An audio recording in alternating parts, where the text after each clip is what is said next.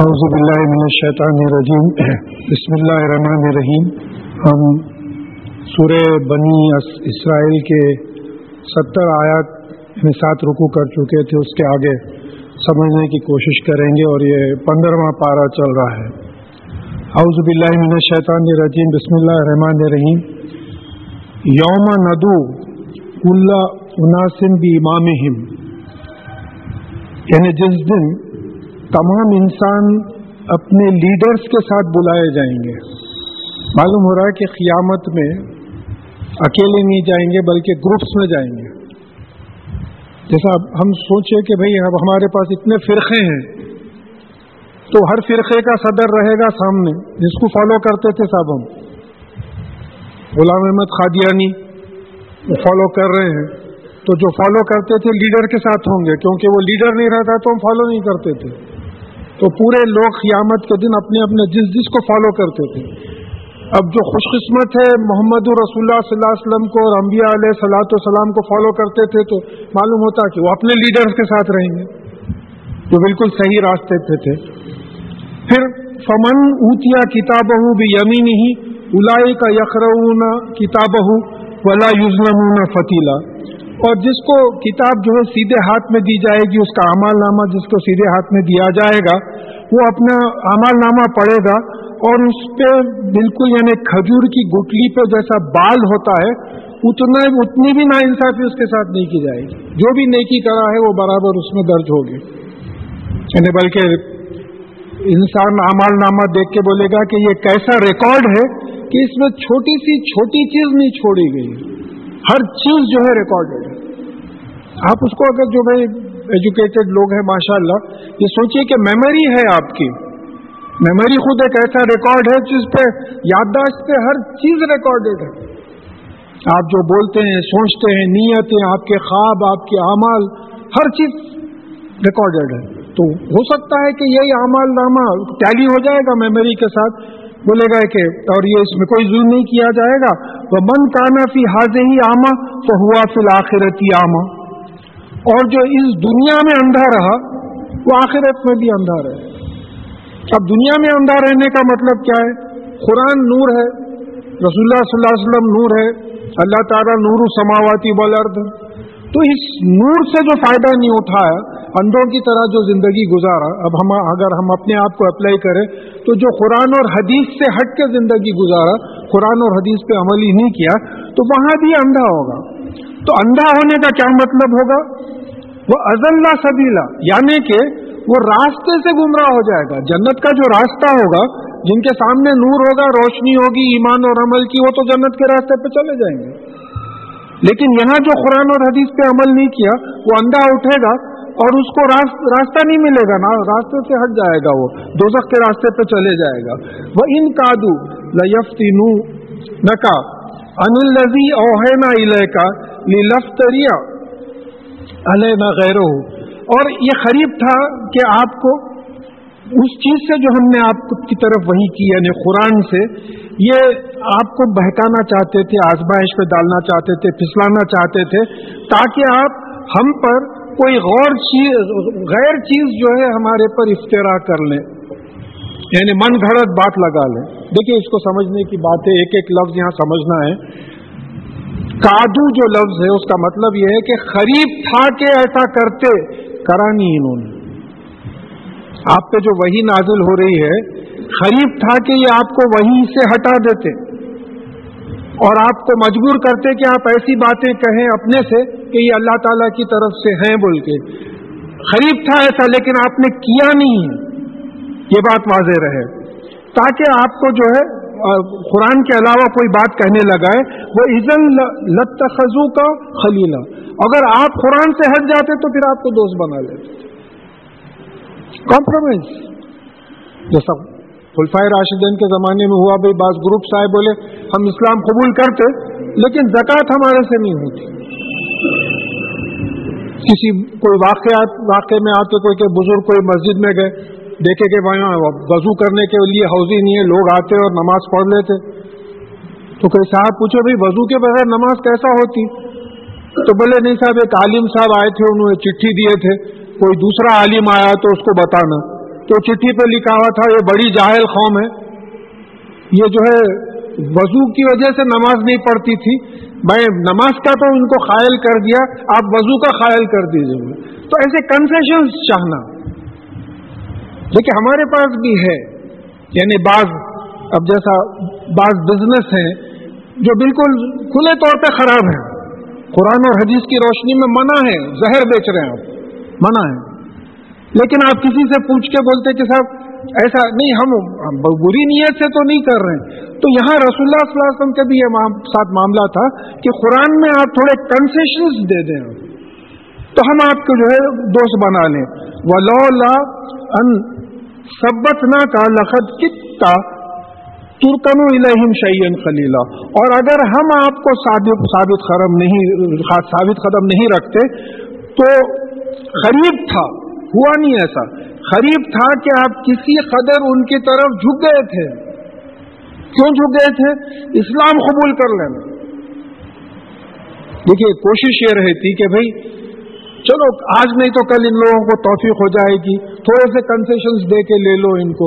करीब था कि आप ऐसा करते, लेकिन आपने नहीं किया। अब उसके बाद में ये ऐसी धमकी आ रही है कि इज़न लअज़क़ना का ज़ीफ़ल हयाती व ज़ीफ़ल ममात, और अगर आप ऐसा करते तो हम आपको दुगना इस जिंदगी में चकाते और दुगना मौत के वक्त चकाते। क्या चकाते कुरान में नहीं आया। देखिए बाज तर्जुमों में जो है अजाब सजा वगैरह की बात आई है, यहाँ वो लफ्ज ही नहीं है, तो उसकी क्या मसलहत है अल्लाह ताला को मालूम है। अगर आप कुरान में तब्दीली करते, कुछ कॉम्प्रोमाइज करते आप, तो फिर हम इस दुनिया में भी आपको दुगना चकाते और आखिरत में भी आपको दुगना चकाते। मतलब ये हुआ कि कुरान से हटने की गुंजाइश नहीं है। यानी पूरा मैसेज हमको ये मिल रहा है कि देखिए कुरान में कॉम्प्रोमाइज नहीं है। अब जैसा बाज लोगों का तकाजा है कि भाई ये फलानी आयतें आप कुरान से निकाल दीजिए, नहीं, सवाल ही नहीं पैदा होता। उसके लिए हम जान देने के लिए तैयार है, लेकिन कुरान और हदीस में जो है तरमीम का जो है सवाल ही नहीं पैदा होता। और अगर सुम्मा ला तजिदु लका अलैना नसीरा, और अगर हम आपको ऐसा दुगना चकाते मजा, तो फिर हमारे खिलाफ कोई आपका मददगार नहीं होता। कौन मददगार, अल्लाह ताला के खिलाफ कौन मददगार उठ सकता। तो रसूलुल्लाह सल्लल्लाहु अलैहि वसल्लम को तक इतनी बड़ी धमकी आ रही है, तो हम तो बिल्कुल कुरान से हटे हुए हैं, कई कॉम्प्रोमाइजेस के लिए तैयार हैं, स्टेटमेंट्स दे देते हैं हम कॉम्प्रोमाइजेस के, अल्लाह माफ करे। वो इन कादू लयस्तफिज़ूनका मिनल अर्ज़ि, और करीब था कि ये आपको जमीन से निकाल देते, यानी मक्के मुअज़्ज़मा से निकाल देते, लियुखरिजुका मिनहा व इज़न ला यल्बसूना खिलाफका इल्ला खलीला, यानी करीब था कि ये आपको मक्के मुअज़्ज़मा से निकाल देते, और अगर ऐसा होता तो आपके बाद ये बिल्कुल थोड़ी ही मोहलत ठहरते, तबाह कर दिए जाते हैं। अब यहाँ जहाँ दुगने की बात आ रही है, यहाँ ये तसल्ली भी आ रही है कि आपका वो मुकाम है कि अगर आपके साथ ऐसा करते तो हम इनको तबाह करके छोड़ देते। देखिए एक बात ये भी समझिए, ये तो खैर काफिरों को धमकी है, हम क्या कर रहे हैं रसूलुल्लाह सल्लल्लाहु अलैहि वसल्लम के साथ। आपके साथ अगर ऐसी बदतमीजी होती और ऐसी गुस्ताखी होती तो हम मिटा के रख देते थे लोगों को, तो हम भी वो तो अहमियत नहीं दे रहे ना, इसलिए मिटते चले जा रहे हैं, हम समझ ही नहीं रहे हैं हम बात को। हमारा ज़हन ही इधर नहीं जा रहा कि हम कुरान से हटे हुए नाम के हैं, 1.3 बिलियन नाम के हैं जो कुरान और हदीस पे काम करने वाले हैं, वो नहीं मालूम कितना उनका वो है। तो जो है अगर हम ऐसा कुरान और सुन्नत पे जो अमल करें तो जाहिर है अल्लाह ताला की ऐसी मदद हम लोगों को भी आएगी। सुन्नत मन अरसना क़ब्लिक मिन रसूलिना वला तजिदु लिसुन्नतिना तहवीला, और ये हमारी सुन्नत रही है, यानी जो भी नबी और रसूल को नहीं माना उस कौम को तबाह करना हमारी सुन्नत का मतलब यहाँ समझिए हमारा प्रोसीजर रहा है, हमारा तरीका रहा है। बात समझिए, सुन्नत रसूल सल्लल्लाहु अलैहि वसल्लम का क्या मतलब है? रसूलुल्लाह सल्लल्लाहु अलैहि वसल्लम का तरीका, मसनून रसूलुल्लाह सल्लल्लाहु अलैहि वसल्लम जो करते थे, तो सुन्नत के माने समझिए कि ये अल्लाह ताला का तरीका प्रोसीजर रहा है जो भी हम इससे पहले रसूल भेजे, और वला तजिदु ली सुन्नतिना तहवीला, और आप हमारी सुन्नत में, हमारी प्रोसीजर में, हमारे तरीक़े में कोई तब्दीली नहीं पाएंगे। आज भी अल्लाह और अल्लाह के रसूल सल्लल्लाहु अलैहि वसल्लम के खिलाफ कोई उठेगा तो मिटा के रख देंगे। मोहलत है, ये सब मोहलत है, टाइम दिया जा रहा है। अक़ीमुस सलाता लिदुलूकी शम्सी इला गसक़िल लैल व क़ुरानिल फ़ज्र इन्ना क़ुरानिल फ़ज्र काना मशहूदा, और नमाज कायम करिए सूरज के ढलने से लेके रात की तारीकी छाने तक। अब यहाँ इंटरप्रिटेशन में उलमा का ये ख्याल है कि यहाँ 4 नमाजें आ गई। सूरज जब ढलता है तो ज़ोहर शुरू हो जाती है, उसके बाद में असर, उसके बाद में मगरिब। जब रात की तारीकी तारी हो जाती है तो फिर ईशा हो जाती है। तो यानी इसका 4 नमाजों का यहाँ जिक्र है कि जो है ज़ोहर, असर, मगरिब और ईशा, वल क़ुरानिल फ़ज्र, और सुबह में कुरान का पढ़ना, नमाज में कुरान ही पढ़ते तो फजर 5 नमाज मालूम है। अब यहाँ समझिए हदीस और सुन्नत की अहमियत क्या है। देखिए यहाँ टाइम नहीं बताया गया, खाली इतना बोल दिए कि भाई सूरज जब ढलने लगे तो ये नमाजें कायम करो। कब कायम करो टाइम नहीं बताया। अब रसूलुल्लाह सल्लल्लाहु अलैहि वसल्लम की हदीस से हमको मालूम होता कि भाई जिब्राइल अलैहिस्सलाम आए, 5 नमाज एक वक्त अव्वल वक्त पढ़ा के गए और 5 नमाज एक वक्त आखिर वक्त पढ़ा के गए, तो मालूम हुआ कि नमाज का टाइम फिक्स हो गया। बगैर हदीस के कुरान को समझ नहीं सकते। मुनकिर हदीस जो है, अल्लाह रहम करे, उनको तौफीक दे, समझ ही नहीं सकते कुरान उनको। हज को जाके आए माशाअल्लाह लोग, हज्जतुल विदा में पूरा प्रोसीजर बताया गया, रसूलुल्लाह सल्लल्लाहु अलैहि वसल्लम ने बताया, हदीस से यह बात साबित है।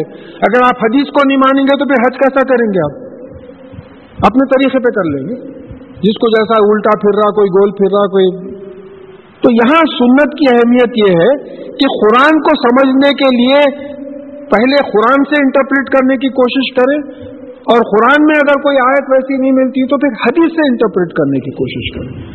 और बगैर हदीस के कुरान को इंटरप्रेट करना नामुमकिन सी बात है। तो फिर रसूलुल्लाह सल्लल्लाहु अलैहि वसल्लम ने ये औकात भी बताए कब कब पढ़ना है, उसके साथ साथ क्या तरीका है नमाज पढ़ने का वो भी बता दिया।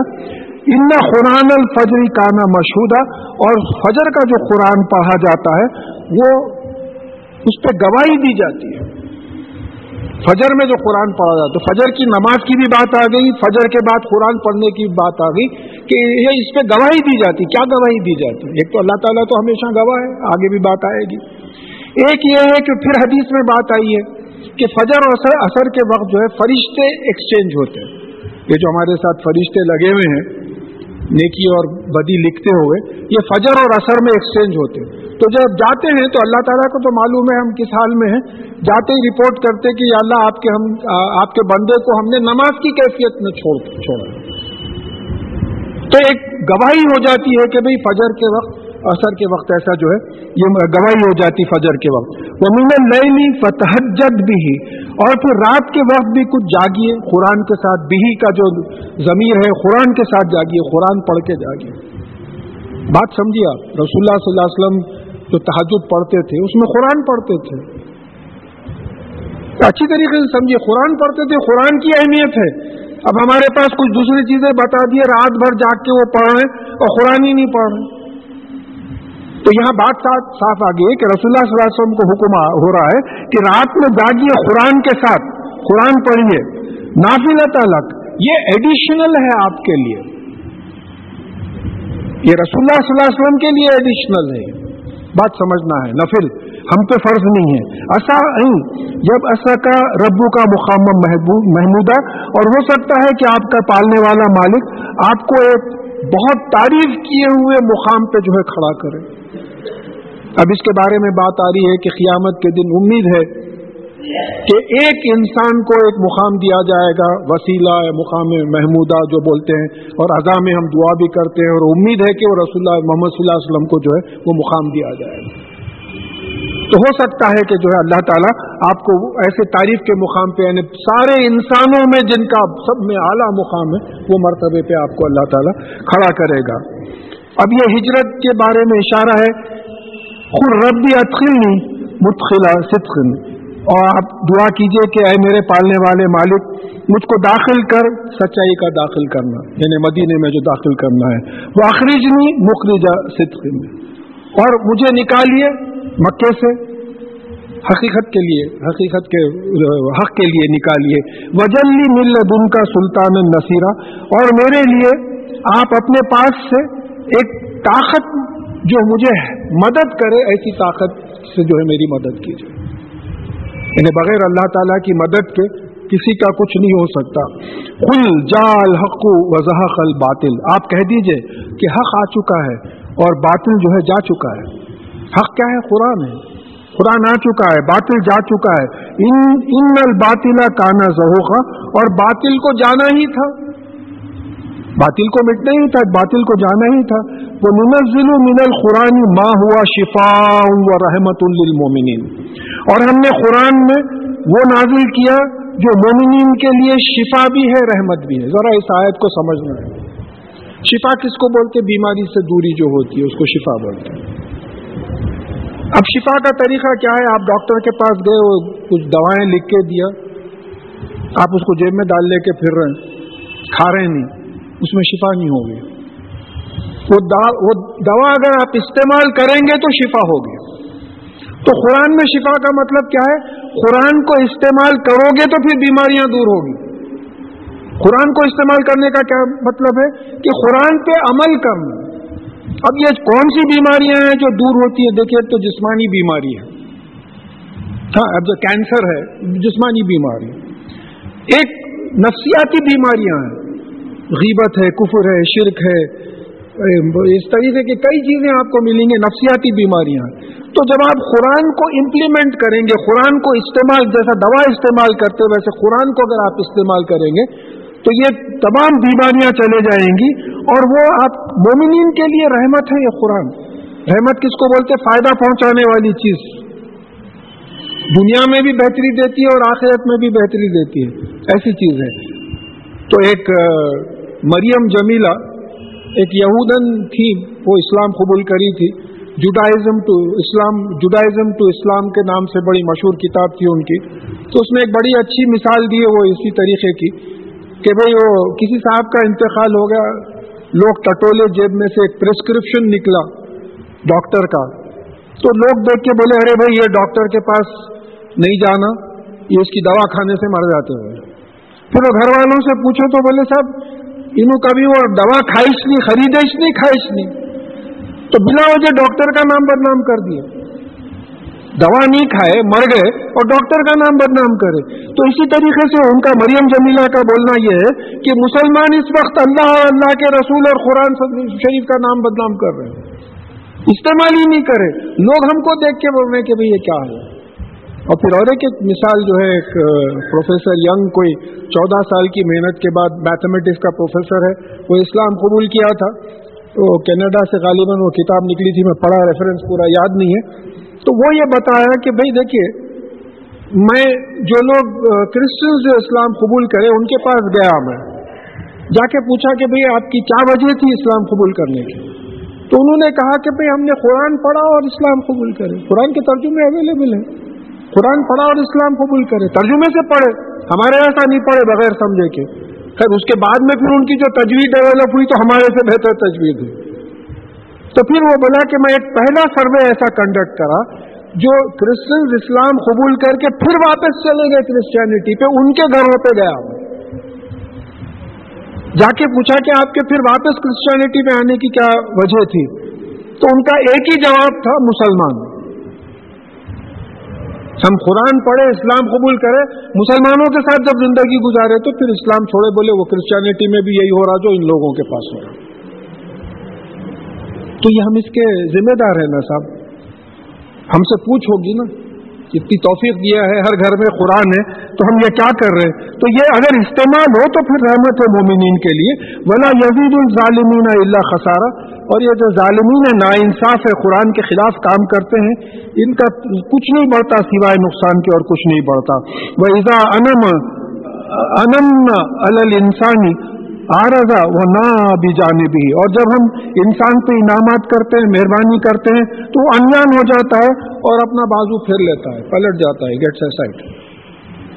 जैसे जो है हम पे भाई दोनों लोगों नवाजिश हो रही है, अल्लाह ताला की करम हो रहा है, नवाज रहे चौतरफ से, तो बिल्कुल अल्लाह ताला याद ही नहीं आते। बात समझिए, जैसा मैं मिसाल देता हूँ, तो अब एग्जाम्स का पीरियड आ रहा है, अब वो बच्चे जो है एग्जाम है बोल के वो नमाजा शुरू करते, अब एग्जाम का रिजल्ट आ गया, इनाम मिल गया, फर्स्ट क्लास में निकल गए, ऐसा नमाज छोड़े के फिर नमाज के करीब ही नहीं आए। तो ये इंसान की फितरत को बताया जा रहा है कि जब हम शुक्र की कैफियत उसको देते हैं तो हमसे बिल्कुल अनजान हो जाता है। वह इज़ा मस्सहु शर्रु काना यऊसा, और जब उसको तकलीफ पहुंचती है तो मायूस हो जाता है, ऐसा कि जैसा कभी उस पे भलाई आई ही नहीं थी। एक कोई हमारे पहचाने कोई साहब बीमार पड़ रहे थे, माशाल्लाह उनकी सेहत बड़ी अच्छी थी, 59 ईयर्स में कभी बीमार नहीं पड़े हो। एक वक्त बीमार पड़े, देखने गए तो वो पुकारा कर रहे, तो बोला भाई बुरा मत मानो, आपसे बेतकल्लुफी है बोल के बोल रहा हूँ, ये 59 ईयर्स कभी आप पुकारा नहीं करे, सेहत इतनी अच्छी है बोल के, एक थोड़ा सा बुखार आ गया, थोड़ी सी तकलीफ हो गई तो ये हंगामा है, ऐसा जैसा कभी आपको सेहत ही नहीं थी, इतने मायूस हो गए हैं आप अल्लाह की रहमत से। तो ये इंसान की फितरत है, ऐसी महफिलों में इसका असर लेके अपने आप को करेक्ट करना चाहिए। कुल्लु यामलु अला शाकिला, ये बड़ी खास आयत है, आप कह दीजिए कि हर एक अपने शाकिला पे काम करता है। शाकिला किसको बोलते हैं? हमारे पास उर्दू में भी शक्ल का लफ्ज है। शक्ल का मतलब यह है कि स्ट्रक्चर, कैरेक्टर, तरीका, स्कोप अलाउड, हर एक अपने तरीके पे काम करता है। उसका जो स्ट्रक्चर बना हुआ है वो हर एक अपने स्ट्रक्चर पे काम करता है। जब मैं एक मिसाल सुबह में याद आ गई, ये प्रिपेयर कर रहा था, तो कोई साहब बोले कि साहब मैं वो तकरीर कर रहा था, कोई साहब उठ के बेतुका सवाल कर दिए, तो मैं झुड़क दिया उनको। प्रोफेसर साहब थे बहुत माशाल्लाह, झुड़क दिया मैंने। तो बोले मैं क्या करूं, मैं शॉर्ट टेम्पर्ड हूं बोले, तो मैं गलत किया। बोला भाई मैं माफी चाहता हूं। अब एक साहब बोलेंगे साहब मैं शराब देख के नहीं रह सकता, मेरे को बड़ा टेम्पटेशन होता है। तो ये कमियों को दूर करने तो कुरान और हदीस पे अमल करना है, गुस्से को रोकना है। तो आपकी फितरत में जो है गुस्सा दे दिया है, अब उसी पर आपको कंट्रोल करना है। किसी को गुस्सा नहीं दिया, किसी और चीज पे कंट्रोल करना है। कोई बखील है, बखालत को हटाना पड़ेगा। कोई फजूल खर्च है, उसको फजूल खर्ची पे हटाना है। तो इनका स्ट्रक्चर अल्लाह ताला तकदीरी पूरा बना दिए हैं। देखिए हर एक का कैरेक्टर अलग है। आप बोलते हैं वो बड़े सेंसिटिव है, सब छोटी छोटी बात पे चिढ़ जाते हैं। किसी के बारे में बोलते बड़े बेगैरत थे, आप गालियां जो है कुछ भी असर नहीं होता उनके ऊपर। तो ये पूरा, तो अब यहाँ अल्लाह ताला बोल रहे हैं कि हर एक अपने कैरेक्टर, अपने तरीके पे काम कर रहा है। तो रब्बू का आलमू भी मन हुआ अहदा सबीला, और आपका पालने वाला मालिक ज्यादा बेहतर जानता है वो जो ज्यादा सीधे रास्ते पर है। हम नहीं जानते, अल्लाह ताला जानता है। देखिए एक आदमी है उसकी तबीयत में गुस्सा है, एक आदमी है उसकी तबीयत में गुस्सा नहीं है। जिसकी तबीयत में गुस्सा नहीं है वो कील के गुस्सा ला के कर रहा है, तो इसका जरा जुर्म ज्यादा हो जाएगा। उसकी तो फितरत में गुस्सा है उसकी। तो अल्लाह ताला जानता है कि कौन जो सही तरीके पे कौन है, बहुत ज्यादा अल्लाह ताला जानता है। अब ये बड़ी खास आयत है, इस पर थोड़ा वक्त गुजारना पड़ेगा। बड़ी अहम आयत है कि यसलूना का अनिर रूह, और ये आपसे रूह के बारे में पूछते हैं। इसके बारे में कई कंट्रोवर्शियल इंटरप्रिटेशंस हैं। कुल अर्रूह मिन अम्री रब्बी, आप कह दीजिए कि रूह अल्लाह के हुक्म से है, या अल्लाह का मामला है। वमा ऊती तुम मिनल इल्मी इल्ला खलीला, और तुमको इल्म से बहुत थोड़ा दिया गया है। तुम्हारे इल्मी क्या है जो ये रूह वगैरह समझ सको। तो पहले एक बात समझिए कि ये आपसे पूछते हैं कि रूह क्या है, ये खुद पूछते हैं रूह क्या है। अब उसका जवाब देखिए दो ही अल्फाज में, कुल आप कह दीजिए रूह मिन अम्र रब्बी, रूह है आप मेरे पालने वाले मालिक के अमर से। अमर क्या है? अमर के दो माने आए, एक हुक्म के माने आए, एक मामले के माने में। امری ربی کا مطلب یہ ہوا کہ اللہ تعالیٰ کا حکم کبھی غلط نہیں ہوتا. اچھی طریقے سے نوٹ کریے, یہ تو لیٹر لکھ کے دینے کے اتنی امپورٹنٹ بات ہے. اللہ تعالیٰ کا حکم کبھی غلط نہیں ہوتا, اللہ تعالیٰ کا کوئی معاملہ کبھی غلط نہیں ہوتا, یہ اسٹیبلشڈ ہے. تو روح کی وابستگی اللہ تعالیٰ کے فیصلوں سے ہے, صحیح فیصلوں سے ہے. تو معلوم ہوتا ہے کہ روح جو ہے, ایک جگہ روح القدس آیا, ہم تھوڑے دن پہلے پڑھے, آپ کے قلب پہ قرآن نازل ہوا روح القدس. اب روح از ناؤن, قدس از ایڈجیکٹو. ایک جگہ روح الامین آیا, روح از ناؤن, امین از ایڈجیکٹو. ایک جگہ خالی روح آیا. تو قرآن نازل کرنے میں روح کا دخل رہا ہے, یہ بات سمجھیے. اور ایک جگہ جبرائیل علیہ السلام کا سیدھا ذکر آ گیا, جبرائیل علیہ السلام نے آپ کے قلب پہ قرآن نازل کیا. تو معلوم ہوا کہ جبرائیل علیہ السلام, روح, روح القدس, روح الامین, یہ ایک ہی پرسنالٹی ہے. اس کو ہم سمجھنے کی کوشش کریں گے. اب دیکھیے, اس کائنات میں اللہ تعالیٰ کی ایک ہی ذات ہے جو اکیلی ہے, جس کا جوڑا نہیں ہے. قل اللہ احد. اور سورہ یاسین کی 36ویں آیت اور کئی جگہ آپ کو ریفرنسز دے سکتا ہوں میں, یہ بتایا گیا ہے کہ مخلوق کے جوڑے ہیں, مخلوق کے جوڑے ہیں. تو ہمارے پاس گڈ بھی ہے, ایول بھی ہے. شیطان جو ہے ایول کی قوت ہے, برائی کی قوت ہے. شیطان قوت ہے, قتل کروا دیتا ہے, اتنی بڑی قوت ہے. تو یہ قرآن کے اصول کے لحاظ سے ان کا جوڑا ہونا ضروری ہے, اس کا اپوزٹ ہونا ضروری ہے. تو یہ شیطان, اگر it is a power of wrong decision, there should be a power of right decision. قوت غلط فیصلہ شیطان ہے, قوت صحیح فیصلہ جبرائیل علیہ السلام. اب یہاں تک سمجھیے اس کو. اس کے بعد میں آگے سمجھیے کہ اب بعض لوگوں نے کہا کہ روح قبض ہوئی, قرآن میں کہیں ثابت نہیں ہوتا. قرآن سے ہٹ کے تو بڑے سے بڑے عالم کو میرا گلا بھی کاٹ دیا تو نہیں مانوں گا. قرآن میں کہیں ذکر نہیں ہے کہ روح قبض ہوتی. سورہ زمرہ کی 42ویں آیت ہے, کھول کے دیکھ لیجئے. یہ کہا گیا ہے کہ ہم تمہارا نفس 2 وقت لیتے ہیں, ایک مرتے وقت جو لوٹایا نہیں جاتا, ایک سوتے وقت جس کی موت لکھی ہوئی رہتی ہے وہ لے لیا جاتا ہے, جس کی موت لکھی ہوئی نہیں رہتی اس کو واپس کر دیا جاتا ہے. تو نفس کیا ہے؟ شعور ہے, حیات, جان ہے. حیات کے ساتھ نفس لگا ہوا ہے. تو روح قبض ہونے کا کہیں قرآن میں ذکر نہیں ہے. تو یہ رول آؤٹ ہو گیا. اب ایک بہت بڑی بات آ گئی ہے. آدم علیہ السلام نے, اللہ تعالیٰ نے اپنی روح پھونکی, روحی. اب یہ پوزیسو ناؤن ہے, ہز اسپرٹ پوزیسو ناؤن ہے, تو اس کو پارٹ بنا دیا اللہ تعالیٰ کا. اب ایک جگہ ہے کتب ہی, اس کی کتابیں, ملائکتی ہی, اس کے ملائک. تو کیا کتابیں اور ملائک نعوذ باللہ اللہ تعالیٰ کا حصہ ہیں؟ دے بلانگ ٹو اللہ تعالیٰ. علمی ہی, اس کا علم. وَلَا يُحِيطُونَ بِشَيْءٍ مِّنْ عِلْمِهِ إِلَّا بِمَا شَاءَ. اس کے علم سے کچھ حاصل نہیں کر سکتے سوائے اس کے وہ چاہے.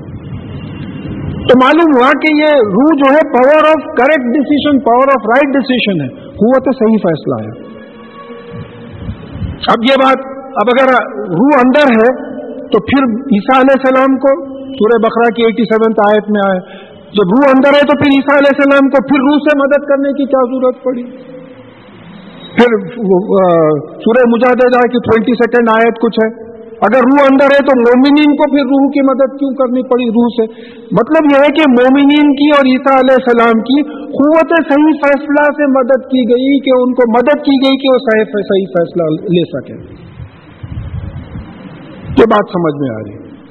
تب پورا قرآن ہے. دیکھیے میں میرا 32-33 برس سائنس کی فیلڈ میں گزرے ہیں. اس کا ایک طریقہ ہے, آپ ایک ڈیفینیشن دیجئے کسی چیز کا, اس کو ہر جگہ اپلائی کر کے دیکھیے. اگر ہر جگہ فٹ بیٹھ رہا ہے تو پھر وہ ڈیفینیشن کریکٹ ہے. نہیں, کہیں نہ کہیں گڑبڑ ہو رہی ہے تو پھر وہ ڈیفینیشن غلط ہے. اب میں ڈیفائن کر رہا ہوں کہ روح ایک ایسی قوت ہے اللہ تعالیٰ کی طرف سے جو صحیح فیصلہ کروانے لگاتی ہے. جبرائیل علیہ السلام اس کو کہیں بھی لگا دیجیے. رسول اللہ صلی اللہ علیہ وسلم کے خلق پہ نازل ہوئی, صحیح فیصلے لے کے نازل ہوئی, اس کا مجموعہ قرآن. اب یہاں ایک بات یہ جو سمجھنا ہے کہ روح میں موومنٹ بھی ہے.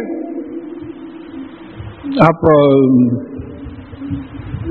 سورہ قدر اگر پڑھیں تو ملائکہ کے ساتھ روح آتی جاتی ہے, روح آتا جاتا ہے. ملائکہ مؤنث ہے اور روح مؤنث ہے, تو مذکر ہے اور ہمیشہ سنگولر میں آئے. روح جو ہے سارے قرآن میں ہمیشہ واحد سنگولر آئے, اور ملائکہ جو ہے پلورل میں بھی آئے, سنگولر میں بھی آئے. تو مختصر یہ معلوم ہو رہا ہے کہ اللہ تعالیٰ فرما رہے ہیں کہ یہ روح کے بارے میں پوچھتے ہیں, ان سے کہہ دو کہ روح میرے معاملے میں سے ہے اور میرا معاملہ کبھی ہمیشہ صحیح رہتا ہے, میرا حکم ہمیشہ صحیح رہتا, غلطی کا کوئی سوال ہی نہیں ہے. تو روح ایک ایسی قوت ہے جو انسانوں کو صحیح فیصلہ کرنے میں مدد کرتی ہے. وہ عیسیٰ علیہ السلام کو بھی کری اور مومنین کو بھی کرتی ہے. اچھا, اگر آپ اس کو آدم علیہ السلام نے جب روح پھونکی گئی تو پہلے بولا اذا سویتہ, جب میں ان کو توازن سویتہ سورہ شمس میں سمجھایا گیا کہ اس کو گناہ اور تقوی کی جب الہام کر دوں, میں ان میں وہ طاقت پیدا کر دوں اور پھر قوت صحیح فیصلہ اس میں پھونک دوں, تو جب کہا فرشتوں کے ان کے سامنے جھک جاؤ, کیونکہ ان کا مقام ہی الگ ہوگا. اگر ابلیس جھک جاتا تو قوت صحیح فیصلہ کے سامنے غلط فیصلے کی قوت جھک جاتی تھی, یہ زندگی نہیں ہوتی تھی. آپ کہیں بھی لا کے بیٹھیے, ڈیفینیشن کو کہیں بھی لگا کے دیکھیے, اللہ کے فضل سے بیٹھتا. میں ذمہ داری سے بول رہا ہوں, بالکل ریکارڈڈ میسج ہو رہا ہے, تو ذمہ داری سے بول رہا ہوں, آپ کہیں بھی لگا کے دیکھیے. تو اس میں یہ کنفیوژن دور ہو جاتا کہ بھئی روح جبرائیل علیہ السلام ان کا نام ہے, اور یہ روح جو ہے پاور آف رائٹ ڈیسیشن ہے, ایک قوت ہے, جیسا ملائکہ قوت ہے, ابلیس ایک قوت ہے. اور پھر اس کے بعد میں جو ہے یہ ملائکہ کے ساتھ موو کرتی ہے, قیامت میں جو ہے یہ کھڑے رہے گی سب کا. اور پھر اللہ تعالیٰ ایک اپنی طرف سے کمنٹ دے رہے کہ تم بڑے بڑے باتیں پوچھ رہے ہو, تم کو دیکھو, تمہاری حیثیت دیکھو. اب جیسا 4th اسٹینڈرڈ کا بچہ آ کے پوچھا کہ صاحب وہ ریلیٹیوٹی میں E=mc² کیا مطلب ہے, تو کیا خاک سمجھائیں گے آپ؟ بڑے بڑے لوگ نہیں سمجھے تو بچے کو کیا سمجھائیں گے؟ ویسا معاملہ ہمارا ہے کائنات کے سامنے. تو بولے کہ وما اوتیتم من العلم الا قلیلا, اور تم کو علم نہیں دیا گیا ہے بلکہ بہت تھوڑا. تم روح جیسی چیز کی کیا سمجھ سکو گے کہ کیا چیز ہے؟ اور ہمارے انالیسس میں دیکھیے کہ ہر چیز کا ایک کمپوزیشن ہوتا, یہ سیلولوز پیپرز کمپوزیشن ہے, اس کا ایک شیپ ہوتا اور اس کا ایک فنکشن ہوتا, ایک کام ہوتا. اللہ تعالیٰ کا کمپوزیشن نہیں معلوم, اللہ تعالیٰ کا اسٹرکچر ہم کو نہیں معلوم. ہاں, اللہ تعالیٰ کا فنکشن ہم کو معلوم ہے کہ رب ہیں, ساری کائنات کو پالتے ہیں, اسماء الحسنہ جتنے ہیں. اسی طریقے سے ملائکہ کا حضرت عائشہ رضی اللہ تعالیٰ نے کی ایک حدیث سے معلوم ہوتا ہے کہ ملائکہ نور سے بنا ہے, کمپوزیشن معلوم ہوا, اسٹرکچر نہیں معلوم کس قسم کے ہے. فنکشن معلوم ہے کہ اللہ تعالیٰ کا ایگزیکیوٹو ہے, پورا اپنا کاروبار چلواتے ہیں. جنہوں کا کمپوزیشن معلوم ہے کہ آگ سے بنائے گئے ہیں اور ان کو پیدا کیا گیا ہے کہ اللہ تعالیٰ کی غلامی کریں. اس طریقے سے یہاں ہم کو روح کا کمپوزیشن نہیں معلوم, روح کا اسٹرکچر نہیں معلوم کیسا ہے, صرف روح کا فنکشن معلوم ہے کہ یہ ہمیشہ صحیح فیصلے لے کر آتی ہے. ہو سکتا ہے کہ آپ نہ سمجھو بعض چیزیں, مگر اس سے زیادہ ذرا تفصیل میں بہت مشکل ہو جاتی ہے. وَلَئِنْ شِئْنَا لَنَذْهَبَنَّ بِالَّذِي أَوْحَيْنَا إِلَيْكَ, اگر ہم چاہیں تو آپ پر جو ہم نے وحی کی ہے وہ ہم واپس لے سکتے ہیں. دیکھیے وحی جو روح کے ساتھ, جبرائیل علیہ السلام کے ساتھ یہ پورا وحی کا ذکر آ رہا ہے. اگر ہم چاہیں تو یہ واپس لے سکتے ہیں, کیونکہ روح کے ذریعے یہ بات آئی ہے ثم لا تجد لك به علينا وکیلا, اور اس کے بعد میں آپ ہمارے خلاف کوئی وکیل, کوئی کارساز جس پہ بھروسہ کیا جا سکتا نہیں پاؤ گے. ہم نے ایسا نہیں کیا, الا رحمتا من ربک, یہ آپ کے پالنے والے مالک کی طرف سے رحمت ہے کہ ہم نے جو وحی نازل کی تھی وہ واپس نہیں لی. ان فضلہ کان علیک کبیرہ, بے شک اس کا فضل آپ پہ بہت بڑا ہے. رسول اللہ صلی اللہ علیہ وسلم پہ بہت بڑا فضل ہے. قل तमात अल-इंसु वल-जिन्नु अला अन यातू बिमिस्ली हाज़ल क़ुरान ला यातूना बिमिस्लिही वलौ काना बाज़ुहुम लिबाज़िन ज़हीरा। आप कह दीजिए कि अगर इंसान और जिन मिल जाएं कि इस कुरान की तरह कोई और किताब बना लाएं तो ये इसकी मिसाल नहीं बना सकते, अगरचे कि वो एक दूसरे की मदद करें। इसको तो अल्लाह ताला जिब्रील अलैहिस्सलाम के जरिए नाजिल किया है, मखलूक इसको नहीं बना सकते। इंसान और जिन पूरे मिलके अगर कोशिश करें कुरान की जैसी किताब बनाए तो नहीं बना सकते। उसका एक बिल्कुल कॉमन सेंस का आर्ग्यूमेंट है। देखिए, किसी भी सवाल का एक ही सही जवाब होता है। जैसा 2+2 अगर मैं पूछा तो उसका जवाब 4 है। आप 20 करोड़ जवाब दे लीजिए, पूरे गलत होंगे। तो जिंदगी का जो सही सवाल जवाब है वो कुरान है। इसके हटकर अगर कोई किताब लिखेगा तो वो झूठ होगी फिर। और हुआ है कई पॉलिटिशियंस, सोशल रिफॉर्मर्स वगैरह जो है अपने अपने किताबें लिखी हैं, लेकिन थोड़े दिन के बाद मजाक उड़ गया उन चीजों का। देखिए, कम्युनिज्म भी एक जो है एक इज्म है, एक आइडियोलॉजी है। यूएसएसआर जब टूटा तो सारी दुनिया को समझ में आ गया कि ये इकोनॉमिक सिस्टम इम्प्रैक्टिकेबल है। कोई हमला नहीं करा यूएसएसआर पे, कोई बाहर की बात, बिल्कुल रिसेंट हिस्ट्री है, कोई कौम उस पर हमला नहीं की, उसका इकोनॉमिक सिस्टम उसको कोलैप्स कर दिया। एंटी कुरानिक सिस्टम था वो। तो कुरान से हटके जो भी होगा वो that will be a wrong system. इसीलिए ये नबी की किताब इंसान और जिन पूरे मिलके सारी मखलूक अगर मिल जाए तो ऐसी किताब जो है नहीं बना सकते। और वलक़द सर्रफ़ना लिन्नासी फी हाज़िल क़ुरानी मिन कुल्ली मसल, और हमने इस कुरान में जो जिब्रील अलैहिस्सलाम के जरिए नाजिल किया है हर किस्म की मिसाल बयान की है समझाने के लिए। फ़अबा अक्सरुन नासु इल्ला कफूरा, लेकिन मेजॉरिटी इंसानों की जो है बिल्कुल इसको नहीं मानी और इनकार कर दी। और ये फैक्ट है। देखिए, अक्सर का मतलब मेजॉरिटी रहता, कसीर का मतलब मैनी, बहुत से रहते। तो इस वक्त 6 बिलियन का पॉपुलेशन है रफली, तो 1.3 बिलियन मुसलमान है, बाकी के सब जो है मेजॉरिटी जो है नॉन मुस्लिम है, मेजॉरिटी नहीं मानी। अच्छा, हम लोगों में से कितने ऐसे हैं, अल्लाह माफ करे, कि वो कुरान पे भी जो है एतराज़ात होते हैं उनमें, कि उनमें हालात के लिहाज से तब्दीली होना, इस किस्म की बात करते हैं। तो मेजॉरिटी जो है नहीं मानी, ये लिख दिया गया है कुरान में। वखालू, अब ये मौजिज़ों का तकाजा है, इसमें ज्यादा समझने की चीज नहीं है, समझाने की चीज नहीं है, कि ये जो मक्के मुकर्रमा के जो मुशरिक और यहूद वो थे काफिर, ये लोग कुछ मौजिज़े चाहते थे। मौजिज़ा तो था, रसूलुल्लाह सल्लल्लाहु अलैहि वसल्लम का शक्कुल क़मर है, कुरान को खुद आपने अपना मौजिज़ा कहा है कि इतनी साइंटिफिक बातें उसमें आ रही हैं। लेकिन यहाँ खालू लन मोमिना लका हत्ता तफजुरा लना मिनल अर्जी यम्बुआ, इन्हें कहने लगे कि हम आप पर उस वक्त तक ईमान नहीं लाएंगे जब तक कि आप जमीन में चश्मे न बहा दें, जमीन में चश्मे बहा देना। और तकूना लका जन्नतुम मिन नखीलिन व अनबिन, या फिर आपके बागात हों खजूर के और अंगूर के, फतुफज्जिरुल अनहारा खिलालहा तफजीरा, और फिर उसके बीच में से आप जो है नदियां बहा के लेके चले जाएं पहाड़ के। और तुस्खित समा कमा ज़ामता अलैना किस्फा, या फिर आप आसमान के टुकड़े हम पे गिराएं जैसा कि आप क्लेम करते हैं कि क़ियामत के वक्त ऐसा होगा, और अब भी हो सकता है, होता ही है।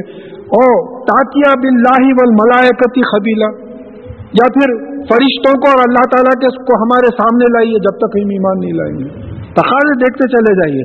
और यकूनु लका बैतुम मिन ज़ुखरुफ, या फिर आपका सोने का घर हो। और तुरखा फी समाए, या फिर आप आसमान पर चढ़ जाएं। वल्लन मोमिना ली रुक़िया का हत्ता तुनज़्ज़िला अलैना किताबन नक़रऊहु, और फिर आपके आसमान पे चढ़ने पे भी हम यकीन नहीं करेंगे जब तक कि वहां से आप कोई किताब ना लाएं जिसको हम पढ़ सकें। रसूलुल्लाह सल्लल्लाहु अलैहि वसल्लम का सबक था जो खामोश रहते थे ऐसी चीजों पे। मेरे ऐसा आदमी रहता तो बोलता था जाने दो भी, छोड़ो, काका लगा लेना। बोले आप सोच के देखिए तकाजे कैसे हैं मौजूद। حالانکہ شق القمر کی بات موجود ہے. قل سبحان ربی ہل کنت الا بشرا رسولا. آپ کہہ دیجئے کہ میرا پالنے والا مالک جو ہے وہ پاک ہے، میں سوائے ایک انسان میسج پہنچانے والے کے علاوہ اور کیا ہوں میں؟ کس سے بولنے لگوا رہے ہیں؟ خاتم النبیین جو رسولوں کی امامت کی ہے معراج میں، کہ میں سوائے بشر، نیوز گیور کو بھی بولتے ہیں، انسان کے لیے بھی استعمال ہوتا، میں ایک نیوز گیور ہوں، ایک انسان ہوں، ایک میسنجر ہوں، ایک رسول ہوں، اس کے علاوہ اور کیا ہوں میں؟ تو اب جب رسول اللہ صلی اللہ علیہ وسلم یہ سب نہیں کروا سکتے تو پھر ہمارے پاس لوگ کیسا کلیم کرتے کہ ایسا کروا دیے تھے، ایسا کروا دیے تھے؟ بلیک اینڈ وائٹ کتابوں میں لکھا ہوا ہے، میں پڑھا ہوں. جب اتنی بڑی ذات انسانوں میں، ان سے یہ چیزیں نہیں ہو سکتی ہے بغیر اللہ تعالیٰ کی اجازت کے، تو ختم نبوت کے بعد دوسرے لوگوں سے ایسا کیسا ہو سکتا ہے؟ تو یہاں اپنے ایمان اور عقیدے کو جو ہے ذرا ٹھیک کر لینا ہے. وَمَا مَنَعَ النَّاسَ أَن يُؤْمِنُوا إِذَا جَاءَهُمُ الْهُدَىٰ، اور انسانوں کو کوئی چیز نہیں روکتی جبکہ ان کے پاس ایمان لانے سے، جبکہ ان کے پاس جو ہے ہدایت آ چکی ہے، راستہ دکھانے کے لیے آ چکا ہے.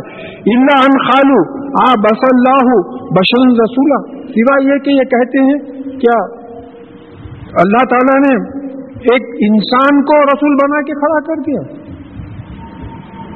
یعنی انسان انسانوں کو سمجھائے گا؟ تو اللہ تعالیٰ جواب دے رہے ہیں کہ قُل لَوْ كَانَ فِي الْأَرْضِ مَلَائِكَةٌ يَمْشُونَ مُطْمَئِنِّينَ نَزَّلْنَا عَلَيْهِم مِّنَ السَّمَاءِ مَلَكًا رَسُولًا. آپ ان سے کہہ دیجئے کہ اگر زمین پہ ملائک فرشتے اگر بستے ہوتے اطمینان سے تو پھر ہم ایک رسول کو، ایک فرشتے کو رسول بنا کے بھیجتے تھے. بس جیسی مخلوق ہے ویسا رسول ہے. ایک جگہ آیا کہ اگر ہم فرشتے کو بھیجتے بھی ہوتے تو انسان کی شکل میں بھیجتے، کیونکہ فرشتے کو تو آپ ہم دیکھ نہیں سکتے. اس وقت ہے نا سب فرشتے ہر ایک کے ساتھ ہیں، پورے بھرے ہوئے ہیں ماشاءاللہ. اللہ کا ذکر ہو رہا ہے، اللہ کے گھر میں پورے فرشتے بھرے ہوئے ہیں. آپ ہکالیے دیکھیے، کچھ بھی سمجھ میں نہیں آ رہا، وہ الگ ہی مخلوق ہے وہ. تو اگر اطمینان سے مطلب یہ ہے کہ ملائک آتے جاتے رہتے ہیں، اطمینان سے زمین میں بستے نہیں ہے، جیسا انسان بستے ہیں ویسا بستے نہیں ہے. اگر بستے ہوتے تو پھر ہم فرشتے کو رسول بنا کے بھیجتے. قُلْ كَفَىٰ بِاللَّهِ شَهِيدًا بَيْنِي وَبَيْنَكُمْ، آپ کہہ دیجئے کہ اللہ تعالیٰ کافی ہے مجھ میں اور تمہارے میں گواہ. کہا کہ میں رسول ہوں اللہ تعالیٰ. یہ جو تم پورے تقاضے کر رہے ہو معجزوں کے، یہ میرے سے تو نہیں ہو سکتا، اللہ تعالیٰ کی مرضی ہے. اگر وہ نہیں بھیجتے ہیں تو اللہ تعالیٰ گواہ کافی ہے کہ میرا اللہ تعالیٰ کا رسول ہوں. تم میں اور مجھ میں اللہ تعالیٰ گواہ کافی ہے. انہ کان بعبادی خبیرا بصیرا، اور بے شک وہ اپنے بندوں کو کی خبر بھی رکھتا ہے اور دیکھتا بھی رہتا ہے. تو یہ ہمارے ذہن میں ہمیشہ رہنا ہے کہ ہمیشہ اللہ تعالیٰ ہم جو کر رہے ہیں اس کی خبر بھی ہے، اور پھر ان کو جو ہے وہ دیکھ بھی رہا ہے کیا کیا کر رہے ہیں. اب جیسا کوئی عالم صاحب بتائے کہ بھئی بچے کافی شرارت کر رہے ہیں، تو کوئی بڑے بولے میں دیکھ رہا ہوں آپ کیا کر رہے ہیں بولے، تو ایک دم بچے ڈر گئے. تو اگر یہ ہمیشہ شعور رہے کہ اللہ تعالیٰ ہم کو دیکھ رہا ہے، ہر چیز کی خبر ہے، تو انشاءاللہ ہم گناہوں سے دور رہیں گے.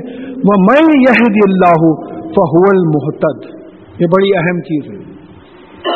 جس کو اللہ تعالیٰ ہدایت دے وہی ہدایت پر ہے، فل سٹاپ. میری آپ کی کوشش کی بات نہیں ہے، کر کے دیکھ لیجیے آپ. قرآن ہے یہ، میرا انٹرپریٹیشن نہیں ہے، کسی سے بھی ترجمہ کروا لیجیے، کئی ترجمے یا مسجد میں موجود ہیں، کھول کے دیکھ لیجیے. جس کو اللہ تعالیٰ ہدایت دے وہی ہدایت پر ہے. اور ہدایت کا مطلب کیا ہے؟ راستہ دکھانا، ہاتھ پکڑ کے راستہ چلانا نہیں ہے. میں کسی سے پوچھا کہ صاحب یہاں کوئی قریب میں ہوٹل ہے، تو بولے صاحب مسجد سے نکل کے آپ سیدھے ہاتھ پہ چلے جائیے. یہ ہدایت ہے. یہ نہیں کہ وہ بیچارے آپ کو پکڑ کے لے کے جا کے بریانی منگا کے کھلائیں گے، یہ ہدایت نہیں، یہ آپ کا کام ہے. تو راستہ جو دکھانے کا معاملہ ہے وہ عمل کرنا آپ کا کام ہے، راستہ دکھانا اللہ تعالیٰ کا کام ہے. اور جس کو راستہ دکھا دے وہی صحیح راستے پہ ہے. وَمَن يُضْلِلْ فَلَن تَجِدَ لَهُ أَوْلِيَاءَ مِن دُونِهِ، اور جس کو وہ گمراہ کرے، راستے سے ہٹا دے، تو پھر آپ ان کے لیے کوئی اس کے علاوہ کوئی دوست کوئی مددگار نہیں پائیں گے. کوئی ہدایت نہیں دے سکتا جس کو اللہ تعالیٰ گمراہ چھوڑے. پھر یہ بات آئی کہ یہ اللہ تعالیٰ اپنے پاورز کے بارے میں بیان کر رہے ہیں, ہم کو نہیں معلوم. ایک بات البتہ یہ بات سمجھ میں آتی ہے قرآن سے کہ اللہ تعالیٰ کافروں کو راستہ نہیں دکھاتے, فاسقین کو راستہ نہیں بتاتے, شیطان کے دوستوں کو راستہ نہیں بتاتے, تو تھوڑے کیٹیگریز ہیں ان کو راستہ نہیں بتاتے. تو مطلب یہ ہے کہ آپ یہ بولے کہ صاحب میرے کو ہدایت نہیں, میں کیا کروں, یہ ذمہ داری سے ہٹنے کی بات نہیں. آپ کے پاس ہدایت آ گئی ہے, ہدایت آپ کے پاس آ گئی ہے. ہدایت تو اللہ تعالیٰ کی ہدایت ہے, اس پہ عمل کرنے کی ذمہ داری آپ کی ہے. یہ بات کلیئر رہنا ہے. راستہ بتا دیے, یہی بات پھر آتی ہے کہ آپ کو ہوٹل کا راستہ بتا دیے, صحیح راستہ بتا دیے, اب جانا, پیسے خرچ کے کھانا کھانا, یہ آپ کا کام ہے. تو یہ ذمہ داری آپ کی ہے. اب اگر آپ کھانا نہیں کھائے, بھوکے مر گئے, تو آپ بولیں گے کیا صاحب بولے ہم کو, تو بولے آپ کو راستہ تو بتائے تھے لیکن آپ اس پہ عمل نہیں کریں. تو یہ قرآن جو ہے راستہ بتا دیا ہے, اس پہ عمل کرنا ہمارا کام ہے. وَنَحْشُرُهُمْ يَوْمَ الْقِيَامَةِ عَلَىٰ وُجُوهِهِمْ عُمْيًا وَبُكْمًا وَصُمًّا, اور ہم قیامت کے دن ان کو جمع کریں گے ان کے چہروں پر, اندھے, گونگے اور بہرے, چہروں پہ جمع کریں گے. دیکھیں ہم پڑھ کے نکل جاتے, چہروں پہ جمع کرنے کا کیا مطلب ہوا, یعنی بھائی سب تو پیروں پہ چلتے جائیں گے, یہ منہ کے بل گھسیٹے جائیں گے. سوچ کے دیکھیے آپ, منہ کے بل گھسیٹے جا رہے ہیں. قربانی کے بکرے لے کے جا رہے ہیں آپ, قربانی کے واسطے بکرے جیسا ٹانگاں کھینچ کے, مرغیاں کھینچ کے لے کے چلے جاتے, اس طریقے سے لے کے جا کے آپ کو پھینکا جائے گا. اندھے, بہرے, گونگے. ماواہم جہنم, ان کا ٹھکانہ جو ہے جہنم ہوگا, جہاں آگ ہوگی. کلما خبت زدناہم سعیرا, اور جیسے بھی جو ہے وہاں کی آگ کم ہوگی, اس کو وہ آگ کو اور بھڑکایا جائے گا.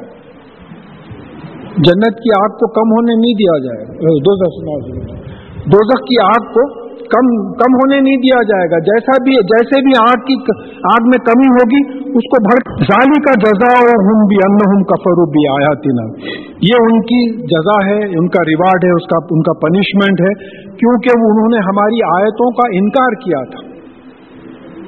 آیتوں کا انکار کرنا, دیکھیں پھر شیطان بولتا ہے وہ کافروں کے واسطے اپنے کیا کرنے کا, ہم بھی تو آیتوں کا انکار کر رہے ہیں نا, عمل نہیں کر کے. بات سمجھیے کہ عمل نہیں کر رہے. دیکھیے میں آپ کو ایک ایکویشن جو ملتا ہے, وعد اللہ الذین آمنوا وعملوا الصالحات لہم مغفرۃ واجر عظیم, یعنی اللہ تعالیٰ کا وعدہ ہے کہ جو ایمان لائے اور عمل صالح کرے ان کے لیے مغفرت ہے اور بہت بڑا اجر ہے. والذین کفروا وکذبوا بآیاتنا اولئک اصحاب الجحیم, اور جنہوں نے کفر کیا اور کذب کیا, یعنی مطلب یہ ہے کہ عمل صالح نہیں کیا. کذب کا مطلب کیا ہے, جھٹلانے کا مطلب کیا ہے, عمل نہیں کرنا, میرا اوپینین نہیں ہے. ارایت الذی یکذب بالدین, کیا تم نے اس کو دیکھا جو دین کو جھٹلاتا ہے. ولا یحض علی طعام المسکین, یعنی وہ غریب کو کھانے یعنی یتیم کو دھتکارتا ہے, غریب کو کھانے کھلانے کی ترغیب نہیں دلاتا, اور پھر جو ہے دکھاوے کی نماز پڑھتا ہے, اور پھر چھوٹے برتنے کی چیزیں. مطلب یہ کہ عمل نہیں کرتا. کذب کا مطلب عمل نہیں کرنا. تو یہاں یہ بات آ رہی ہے کہ یہ ان لوگ جو ہے انکار کرتے تھے ہماری آیتوں کا.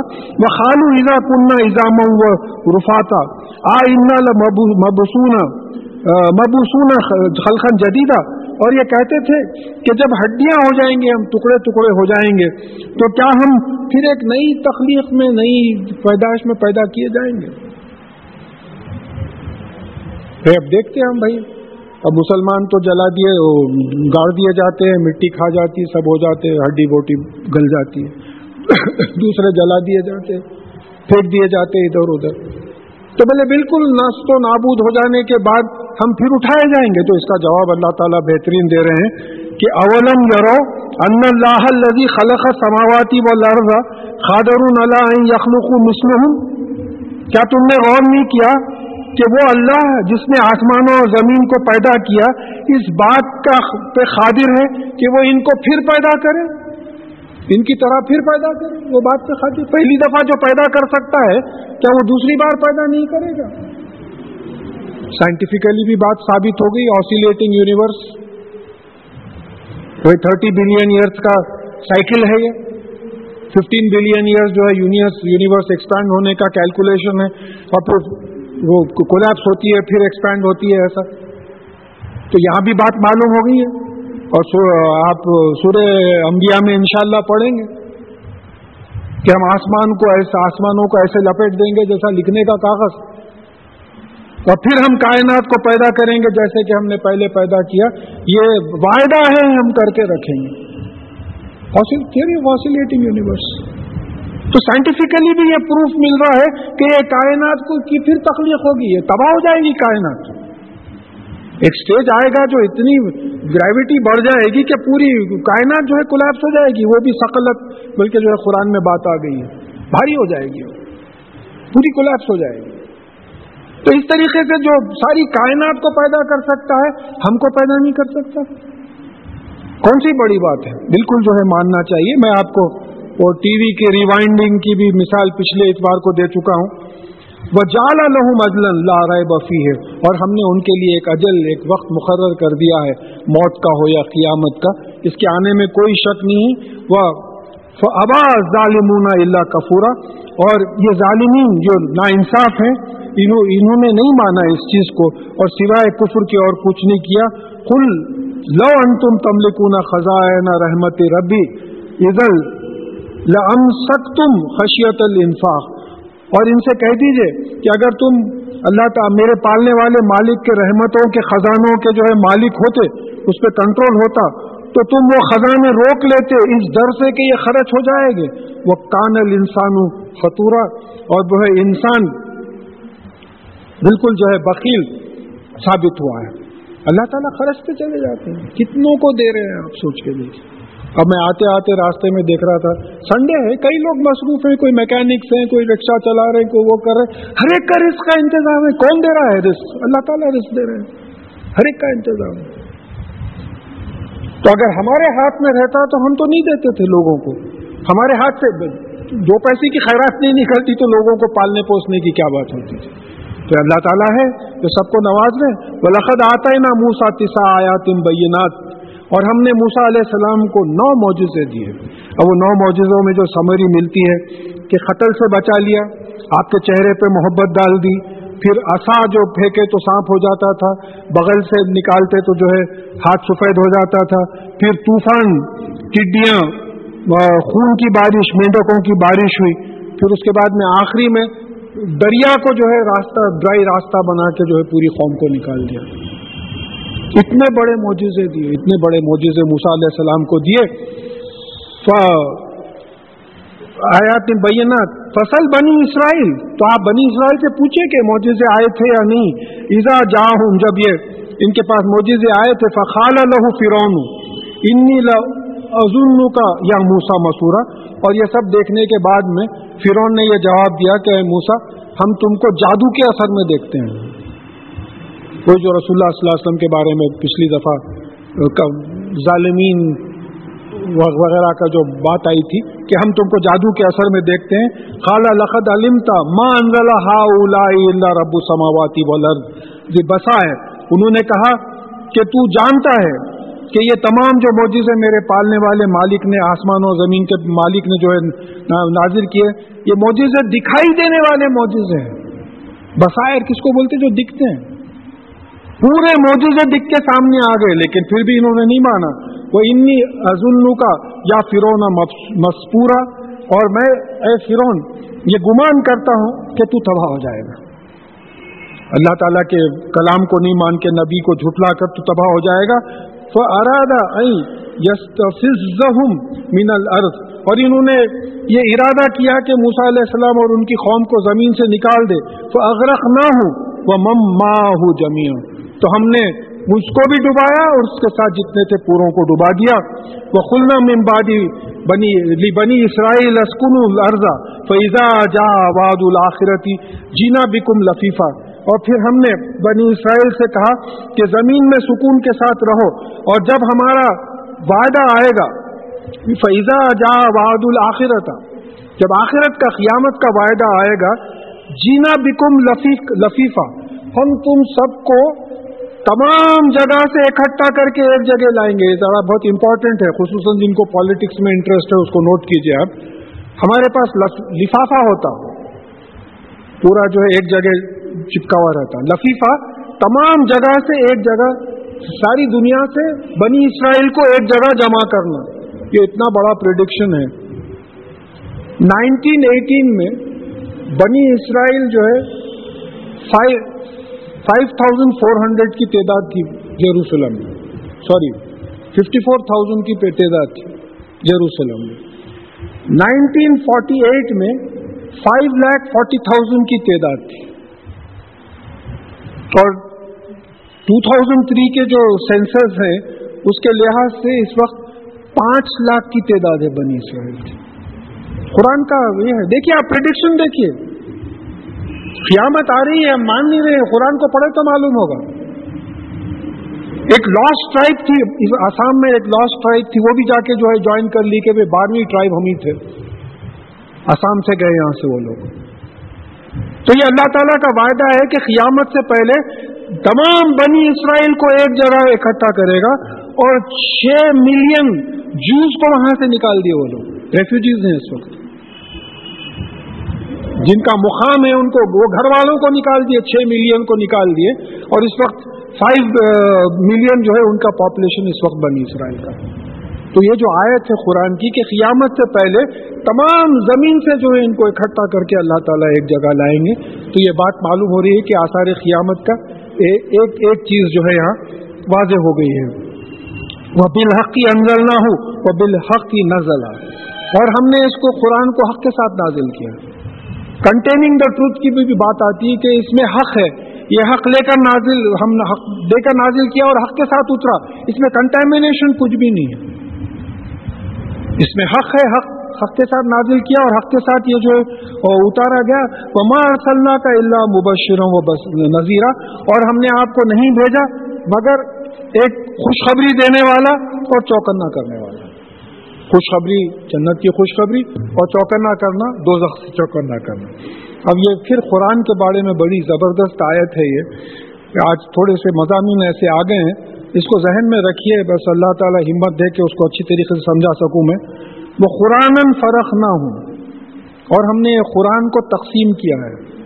فرق جو ہے تقسیم کو بولتے ہیں، اور ہم نے اس قرآن کو تقسیم کیا ہے لِتَقْرَأُوهُ عَلَى النَّاسِ عَلَى مُكْثٍ، تاکہ آپ انسانوں کو وقفے وقفے سے پڑھ کے سنا سکیں.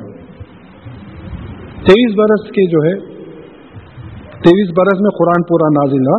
وَنَزَّلْنَاهُ تَنزِيلًا، اور ہم نے اس کو آہستہ آہستہ نازل کیا.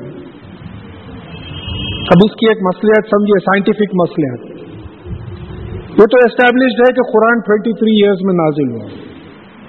پہلی وہی 5 آیات کی تھی، اقرأ باسم ربک الذی خلق.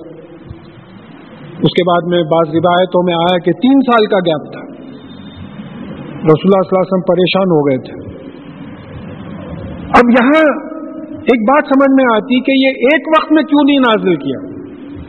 تو سورہ فرقان میں یہ سوال ہوا کہ یہ ایک وقت میں کیوں نہیں نازل کیا، تو اس کا جواب اللہ تعالیٰ دیے کہ تاکہ آپ کے قلب کو سواد، آپ کے دل کو ثابت رکھیں. ٹکڑے ٹکڑے ہو جاتا تھا اگر یہ قرآن ایک وقت نازل ہوتا تھا. کیا سمجھ رہے ہیں؟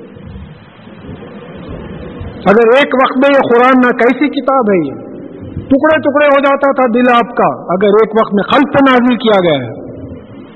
اب اس کی مثال لیجیے آپ، اس کا ثبوت ہونا. پہلے قرآن کا ثبوت لیجیے. سورہ حشر کی 20ویں آیت، اگر ہم اس قرآن کو کسی پہاڑ پہ نازل کرتے تو یہ ٹکڑے ٹکڑے ہو جاتا تھا. اور میری فیلڈ ہے اس لیے بہت کانفیڈنٹلی بول رہا ہوں. لائٹ ایگزرٹس پریشر، اور قرآن کو نور کہا گیا ہے. اگر یہ نور کسی پہاڑ پہ نازل ہوتا تو پہاڑ چکنا چور ہو جاتا تھا. قرآن حدیث میں آئی ہے.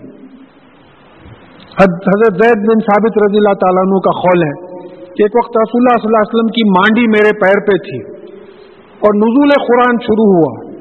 तो मुझे ऐसा महसूस हुआ कि मेरे पैर के टुकड़े टुकड़े हो जाएंगे।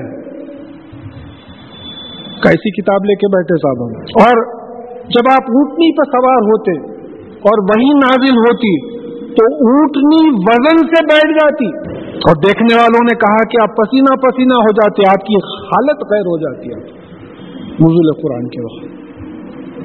ये ऐसी किताब है, उसको हम इतना इजी ले रहे हैं, इतना ले। तो अब यहाँ समझ में आ रहा है कि देखो ये इस वास्ते 23 बरस के अरसे में जो है फैला के, और फिर ये रिवायतों में बात आई है कि कुरान हमेशा छोटे छोटे पोर्शंस में नाजिल हुआ। जैसा एकदम सूरह बकरा नाजिल हो गई, सूरह आल इमरान नाजिल हुई, वैसा कई रिवायतों में नहीं मिलता। ये है कि रसूलुल्लाह सल्लल्लाहु अलैहि वसल्लम कातिबीन वहीद जो थे उनको बता देते थे कि भाई ये फलानी जगह रखना है, फलानी जगह रखना, और फिर मुकम्मल बता दिए थे कि कौन सी चीज़ कहाँ आना, आपकी ज़िंदगी में पूरा तय हो चुका था। फिर उसके बाद में हज़रत अबू बकर सिद्दीक़ रज़ियल्लाहु तआला अन्हु के दौर में हज़रत उमर रज़ियल्लाहु तआला अन्हु के इसरार पे पहली कॉपी जो है जमा हुई। फिर हज़रत उस्मान रज़ियल्लाहु तआला अन्हु के दौर में बाज़ रिवायतों में आया है कि 7 कॉपीज उसके बनाई गई, क्योंकि तलफ़्फ़ुज़ में बहुत फ़र्क आने लगा था लोगों को। जो इस्लामिक सेंटर्स थे उनके पास भेजा गया, और उस्मान रज़ियल्लाहु तआला अन्हु जो शहीद हुए थे उस वक्त जो किताब पढ़ रहे थे उस पर खून के जो धब्बे हैं वो अब भी जो है मिस्र के म्यूजियम में, गालिबन मिस्र के म्यूजियम में मौजूद है। तो किताब की शक्ल जो है बाद में। अब कहा जा रहा है कि कुल आमिनु बिही और ला तुमिनु, इनसे कह दीजिए कि तुम ईमान लाओ या ना ईमान लाओ। अब ये खास बात है, देखिए इल्म वालों के वास्ते है, अल्लाह ताला हमको इसमें शामिल करे कि इन्नल लज़ीना ऊतुल इल्म मिन क़ब्ली, बेशक वो लोग जिनको इस कुरान नाजिल होने से पहले जो इल्म दिया गया था, इज़ा युतला अलैहिम यखिरूना लिल अस्क़ानि सज्जदा, तो वो जो है जब ये पढ़ा जाता है तो ठूंठियों के बल सजदे में गिर जाते हैं। कुरान नाजिल होने से पहले जिनको इल्म दिया गया था, क्या इल्म दिया गया था कि आखिरी नबी आएंगे, फाइनल किताब आएगी, आखिरी नबी जब आएंगे तो फाइनल लेजिस्लेशन लेके आएंगे। तो जब इनको इल्म दिया गया था, जब कुरान पढ़ा जाता था, तो ये जो है ठूंठियों के बल सजदे में गिर जाते थे। वो यक़ूलूना सुब्हाना रब्बिना इन काना वादु रब्बिना लमफ़ूला, यानी पाक है हमारा पालने वाला, बेशक हमारे पालने वाले जो वायदा था वो होके रहा। वायदा क्या था? आखिरी नबी भेजेंगे, आखिरी नबी के साथ कुरान आएगा, ये वायदा था। हर इल्हामी किताब में ये बात आ गई, यहाँ तक कि उपनिषद का तक रेफरेंस जो है आपको जाकिर नायक के कैसेट्स में भी मिल जाता। वैसे सब में पहले काम करने वाले डॉक्टर हमीदुल्लाह जो हैदराबाद के थे, पेरिस में जिनका इंतकाल हुआ, तो उनके भी रिसर्च में ये बात मिल जाती है कि कोई पूरे रेफरेंसेस दिए हैं, हर इल्हामी किताब में जो है जिक्र आ गया है कि रसूलुल्लाह सल्लल्लाहु अलैहि वसल्लम वो यखरूना लिल अस्खान, और वो ठूंठियों के बल गिर जाते हैं, यबकूना, रोते हुए। आज तक गिरे हम रोते हुए, सजदे में तो गिरते हम, वो भी बैलेंस आउट हुआ तो गिरते, मगर कभी रोते हुए सजदे में गिरे अल्लाह ताला के सामने कि कैसी किताब नाजिल की। वो यज़ीदुहुम खुशवा, और उनकी आजिज़ी बढ़ जाती है, ह्यूमिलिटी बढ़ जाती है। ये कौन लोग हैं जिनको इल्म दिया गया था कि आखिरी नबी आएंगे और कुरान उन पे नाजिल होगा, वो जब ये कलाम सुनते हैं तो उनकी ये कैफियत होती है कि ठूंठियों के बल जो है सजदे में गिर जाते हैं और रोते हुए जो है गिरते हैं। ये आयत सजदा है, इंशाअल्लाह जाने से पहले सजदा कर लेना है। कुलिदुल्लाह अबीदुल रहमान, आप कह दीजिए कि तुम अल्लाह को अल्लाह कहकर पुकारो या रहमान कह के पुकारो। अय्यमा तदू फलहुल अस्माउल हुस्ना, किसी भी नाम से पुकारो उसके बेहतरीन नाम। देखिए बाज़ रिवायतों में ऐसी बात आई कि भाई जिस चीज़ की जरूरत हो उस नाम से पुकारो। किसी को रिस्क की कमी है, महसूस हो रही है कि या रज़्ज़ाक़ु, किसी को बसारत की जरूरत है या नूरू, तो इस तरह या आलिमो या हकीमो, तो किसी भी नाम से पुकारो। अल्लाह ताला के जो है बेहतरीन नाम है। वला तजहर भी सलाती का वला तुखाफित बिहा वब्तगी बैन ज़ालिका सबीला, और अपनी नमाज में आवाज बहुत ज्यादा बुलंद भी मत कीजिए और बहुत खामोश भी मत रहिए, और बीच में एक एवरेज आवाज से नमाज पढ़ा कीजिए। अब इसके 2-3 इंटरप्रिटेशन आए हैं। एक इंटरप्रिटेशन यह है कि भाई नमाज इतनी आवाज से पढ़िए कि मुसलमान सुन ले और बाहर मुशरिक ना सुने काबे शरीफ के पास। اب ایک انٹرپریٹیشن یہ آیا ہے کہ رسول اللہ صلی اللہ علیہ وسلم ایک رات نکلے اور دیکھا کہ حضرت ابو بکر صدیق رضی اللہ تعالیٰ عنہ تہجد پڑھ رہے ہیں تو بڑی خاموشی کسی نماز پڑھ رہے ہیں، اور حضرت عمر رضی اللہ تعالیٰ عنہ پڑھ رہے ہیں تو بڑی آواز سے پڑھ رہے ہیں. تو بات شان نزول یہ بتاتی، تو پھر آپ نے حضرت عمر رضی اللہ تعالیٰ عنہ سے کہا کہ تم اپنی نماز میں آواز تھوڑی کم کرو، اور حضرت ابو بکر صدیق رضی اللہ تعالیٰ عنہ سے کہا کہ آپ اپنی آواز تھوڑی بلند کریں. ہمیشہ ایوریج اپنا ماڈریٹ رہنے کا جو حکم آیا ہے. وَقُلِ الْحَمْدُ لِلَّهِ الَّذِي لَمْ يَتَّخِذْ وَلَدًا، اور آپ کہہ دیجئے کہ ساری تعریف سارا شکر اللہ کے لیے ہے جس نے کوئی اولاد نہیں لی ہے، اس کی ذات میں کوئی شریک نہیں. دیکھیے اولاد کی بات آتی، پارشیلٹی کی بات آتی، کیونکہ اولاد سے زیادہ انسان کسی اور رشتے کو نہیں چاہتا، نیچرل ہے. اولاد بولتے پارشیلٹی آتی، تو اللہ تعالیٰ کی اولاد کا سوال ہی نہیں آتا. وَلَمْ يَكُنْ لَهُ شَرِيكٌ فِي الْمُلْكِ، اور اس کی حکومت میں کوئی شریک نہیں ہے، اس کے اقتدار میں کوئی شریک نہیں ہے. اس کا حکم ہوتا ہے تو بات ہوتی ہے، حکم نہیں ہوتا تو کوئی بات نہیں ہوتی. ان کو سمجھنا ہے، ہم کو گہری طور پہ سمجھنا ہے کہ دیکھیں یہ دکھاوے کا تمام ڈرامہ چل رہا ہے، حکم تو اللہ تعالیٰ کا چل رہا ہے. آزمائشیں ہو رہی ہے، تمام آزمائش ہو رہی ہے. اگر شرابی نہیں بناتے تو پھر کیسا معلوم ہوتا تھا کہ شراب بری چیز ہے؟ خالی بول دیتے شراب بری چیز ہے، چھوڑ دو بولے. دیکھیں شرابی جو ہے موری میں پڑا، میں اپنی آنکھوں سے دیکھا ہوں، گندی نالی میں شرابی پڑا ہوا ہے، اچھا ایجوکیٹڈ آدمی ہے، اتنا پی لیا کہ ہوش ہی نہیں ہے کہاں گرے اسے. تو یہ مسئلے ہے کہ اللہ تعالیٰ تمام لوگوں کو پیدا کیے اور ان کے ملک میں کوئی، ان کے اقتدار میں کوئی شریک نہیں. وَلَمْ يَكُنْ لَهُ وَلِيٌّ مِّنَ الذُّلِّ، اور ان کا کوئی ولی مددگار نہیں ہے کمزوری کی وجہ سے، کوئی کمزوری نہیں ہے اللہ تعالیٰ کی. وَكَبِّرْهُ تَكْبِيرًا، اور ان کی بڑائی بیان کرو بڑے طریقے سے، ان کی بڑائی بیان کرو بڑے طریقے سے. اب میں ایک چھوٹی سی سمری سنا دیتا ہوں بڑائی کے لیے کہ بھئی ہم جو زمین پہ ہے 13,000 کلومیٹرز کا گولا ہے، یہ سورج کے اطراف گھوم رہا ہے 19 لاکھ کلومیٹرز کا بال آف فائر ہے. ہاں، پھر پلانیٹری سسٹم ہے 36,000 ملین مائلز کا دائرہ ہے، سورج 93 ملین مائلز دور ہے. پھر یہ گیلیکسی ہے، لائٹ ایئرز میں چلے جا رہی ہے، 15,000 light years to 3 lakh light years, اتنی بڑی ایک گیلیکسی ہے. تو ایک لائٹ ایئر کس کو بولتے ہیں؟ ایک سیکنڈ میں لائٹ 3 لاکھ کلومیٹرز جاتی ہے. تو ایک منٹ میں کتنا جائیں گی، ایک گھنٹے میں کتنا جائے گی، ایک دن میں کتنا جائے گی، ایک سال میں کتنا جائے گی، 3 لاکھ سال میں کتنی جائے گی، ایک گیلیکسی ہے. پھر ایسے لوکل گروپ آف گیلیکسیز ہیں 15 16، پھر سپر گروپس آف گیلیکسیز ہیں، پھر ایکسپینڈنگ یونیورس ہے. نہیں امیجن، ان اللہ بکل شیء محیط، اور بے شک اللہ تعالیٰ ہر چیز کو اپنے احاطے میں لیا ہوا ہے.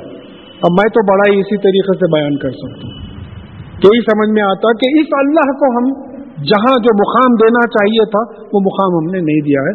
بس اللہ تعالیٰ ہم کو معاف کرے اور توفیق دے کہ ان کے کلام کو ٹھیک سمجھے، اس پہ عمل کرے.